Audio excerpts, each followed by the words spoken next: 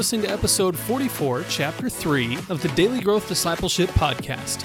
I'm Josh Havens. And I'm Chris Lamberth. And we're on a journey to learn what it means to live a lifestyle of discipleship.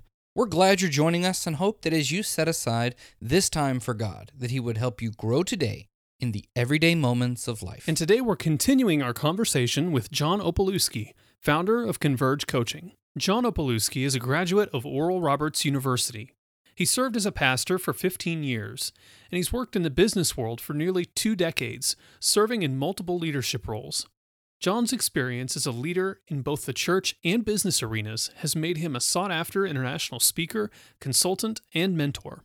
He and his wife Laura founded Converge Coaching in 2012. How we deal with burnout depends on the severity of the person's situation. This is why it's so important to avoid burnout in the first place. Recovery can take several years in some cases, but recovery from burnout is possible. If you are experiencing burnout right now or are exhibiting early warning signs, there is hope for you. One of the most discouraging aspects of burnout is that you feel there is no hope for rest.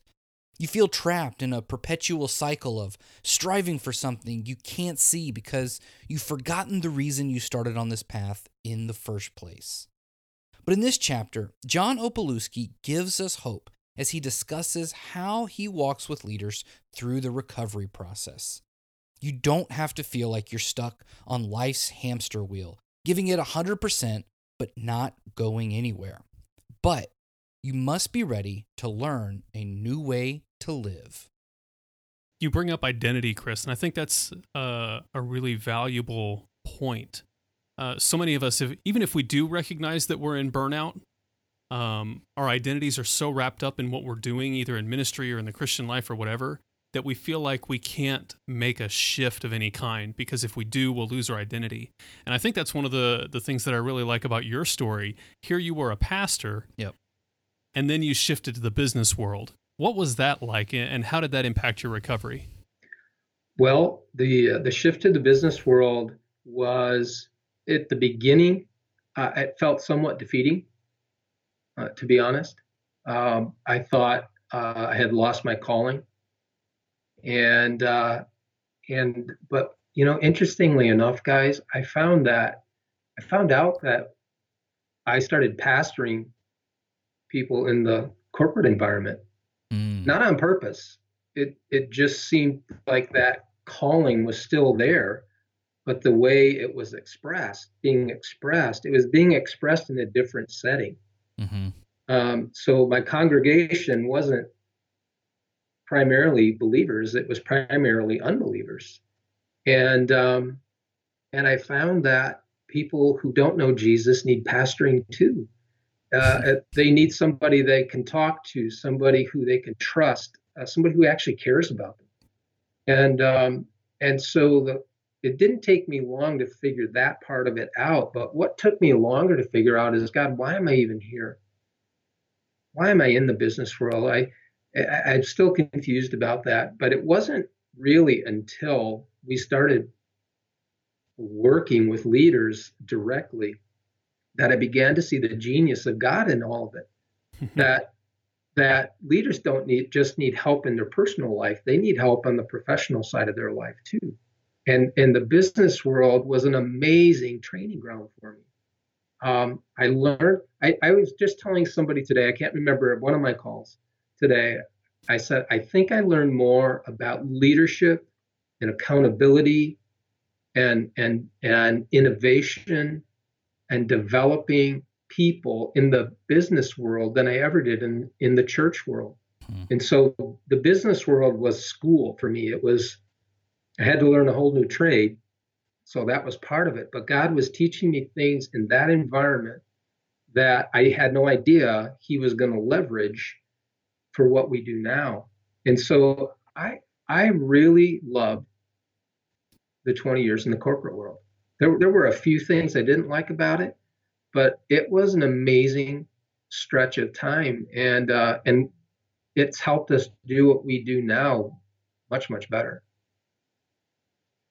On average, How long would you say that it takes people to recover from burnout?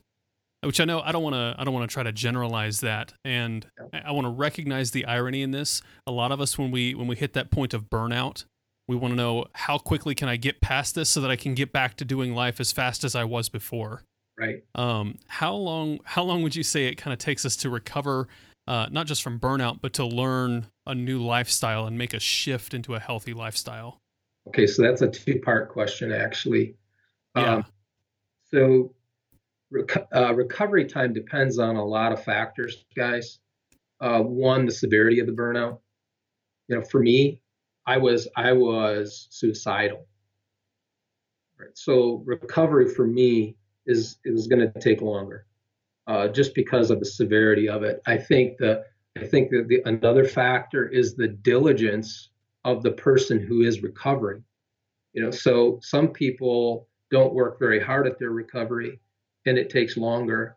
Other people are very diligent about it, and it speeds up the process to some degree. And I think the other factor is what you mean by recovery. You know, if Yeah. so recovery is kind of a vague word, right? Um, but here's some of the signs of improvement that we look for when we're working with a client. So here are actual statements that clients have told me recently that we've been working with. They say things like, "John, I feel like I'm dreaming again." That's a signal to me they're getting better. John, I feel like I have energy again. I'm creative again. And I think I might be diving into one of your other questions that you're going to ask me.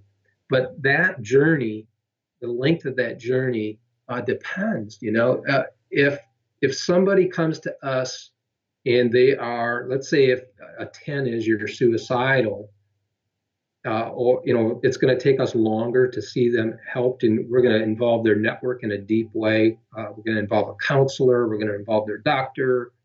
There's a whole team that's going to come around them. But let's say they're not suicidal, but they're exhibiting signs of burnout and depression. If they're diligent in working on, it's a multifaceted, multi-pronged attack against this. And if they're very diligent with it, usually within a couple of months, they start saying things like, "Hey, I'm starting to feel better. I'm starting to dream again." And that's not full recovery. That's just signals that there is hope, and that life is starting to return. Hopefully not to normal, but a new normal, a healthier normal. So we see people start feeling better within a couple of months sometimes. Sometimes it takes about six months for them to feel like they can function well again. But really, like a full recovery, depending on the severity of the burnout, can actually take several years. Which, when you think about it, is one of the reasons you don't ever want to go down that path, because it just takes so long to get healthy again. Yeah. That's So a I'm good sorry that point. I'm not really specific with the answer, but that's really, I think, the best I can do. Well, I think I was expecting a non-specific answer, just because our tendency is to want a very specific answer so that we can just get past the hurdle and not Yeah. make a life change. Yeah. Right. And I think it's helpful for people to see, what those symptoms and patterns look like on either side. And again, it underscores why it's so important to try to avoid burnout as much as possible, to put some of these protective measures in place so that we don't go down that path.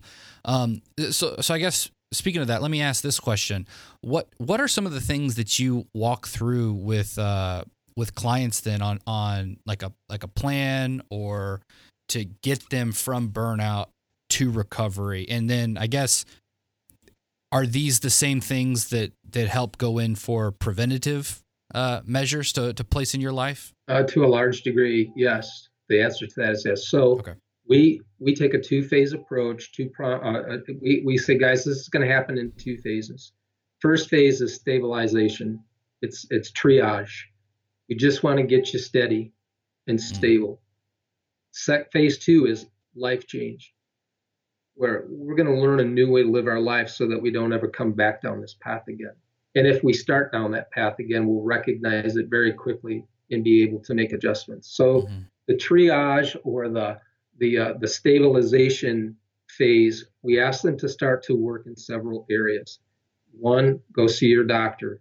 get a physical, make sure that there aren't physical or hormonal issues that are contributing to this, because that can very well happen. Secondly, if you are thinking dark thoughts, we want to get you to a counselor. We're not counselors, we're coaches, we're mentors.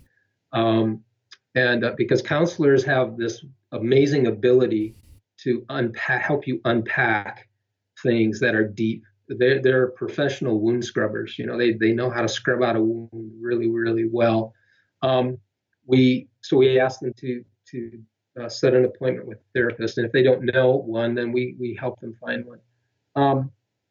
The third piece is we ask them to get their bodies moving, get into some sort of regular exercise program. Check with your doctor first, but start walking. When I was recovering from that depression all those years ago, when I was a lead pastor, I didn't belong to a gym at the time, but I got out and I walked every day, rain or shine, snow or not, because I was determined I wanted to get better. And so exercise and getting your body in motion is a huge part of stabilizing yourself. The next piece is putting some good relationships into your life. Pastors struggle with friendship at such a large degree. I think Barna came out with a study in 2017 that said 66% of lead pastors in the United States have no deep friendships. Wow. And that really bothers me, guys, because I don't know how you stay healthy without good friendship in your life. So we really challenge them to begin nurturing, replenishing relationships. And then the last piece, and part of that too, on the relationship side, if I could just interject one more thing, is I want them to be around people who they can laugh with, because laughter and joy is medicinal.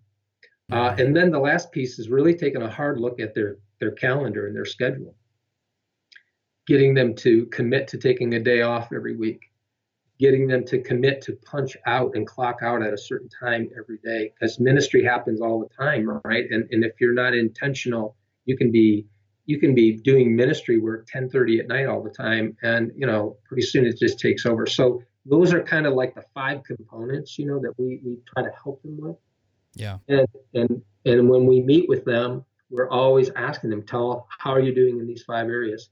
And when they apply themselves there, within a couple of months, they seem to just stabilize, and now we can start dealing with some deeper issues in their life, like identity, like how do I manage anger in my life?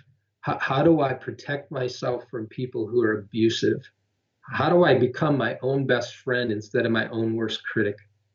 How do I actually fill up the emotional tank on a regular basis so I don't go down this path again?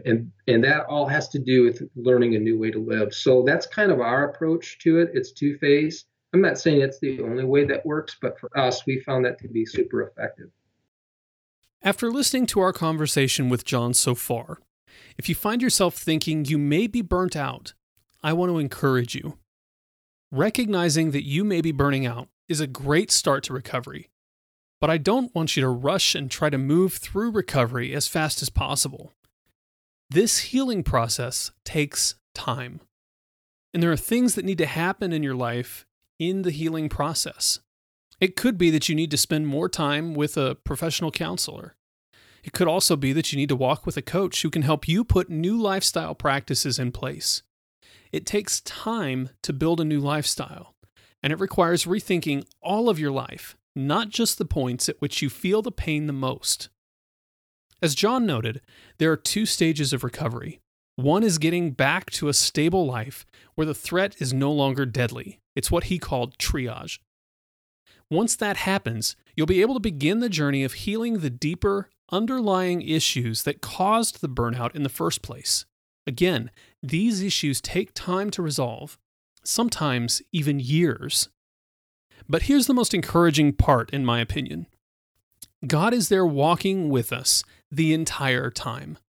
For John, as he left what he thought was his life's calling as a pastor and started work in the business world, it felt as though he had been defeated. But even in that place, where he thought he was leaving his calling, God used his burnout to help others in the business world. So as you go through this healing process, I want to challenge you to meditate on God's presence in your life. And even if you feel as though things couldn't get any worse, remember that God is there with you and that you are his child. And as difficult as it may be to say, begin to tell yourself, that's enough for the present moment. How can you create a lifestyle of discipleship? Most Christians think discipleship is a program or a few practices thrown in at the beginning or end of the day. But we want to help you create a lifestyle where walking with Jesus throughout the day is not only possible, but natural. And we have a tool that's going to help you do just that. It's called the Daily Growth Journal. It's a guided journal that's going to help you become secure in your identity with God and authentically walk with Him in your daily life. Growing daily in your walk with Christ is possible if you cultivate a lifestyle of discipleship. And the Daily Growth Journal will help you do just that.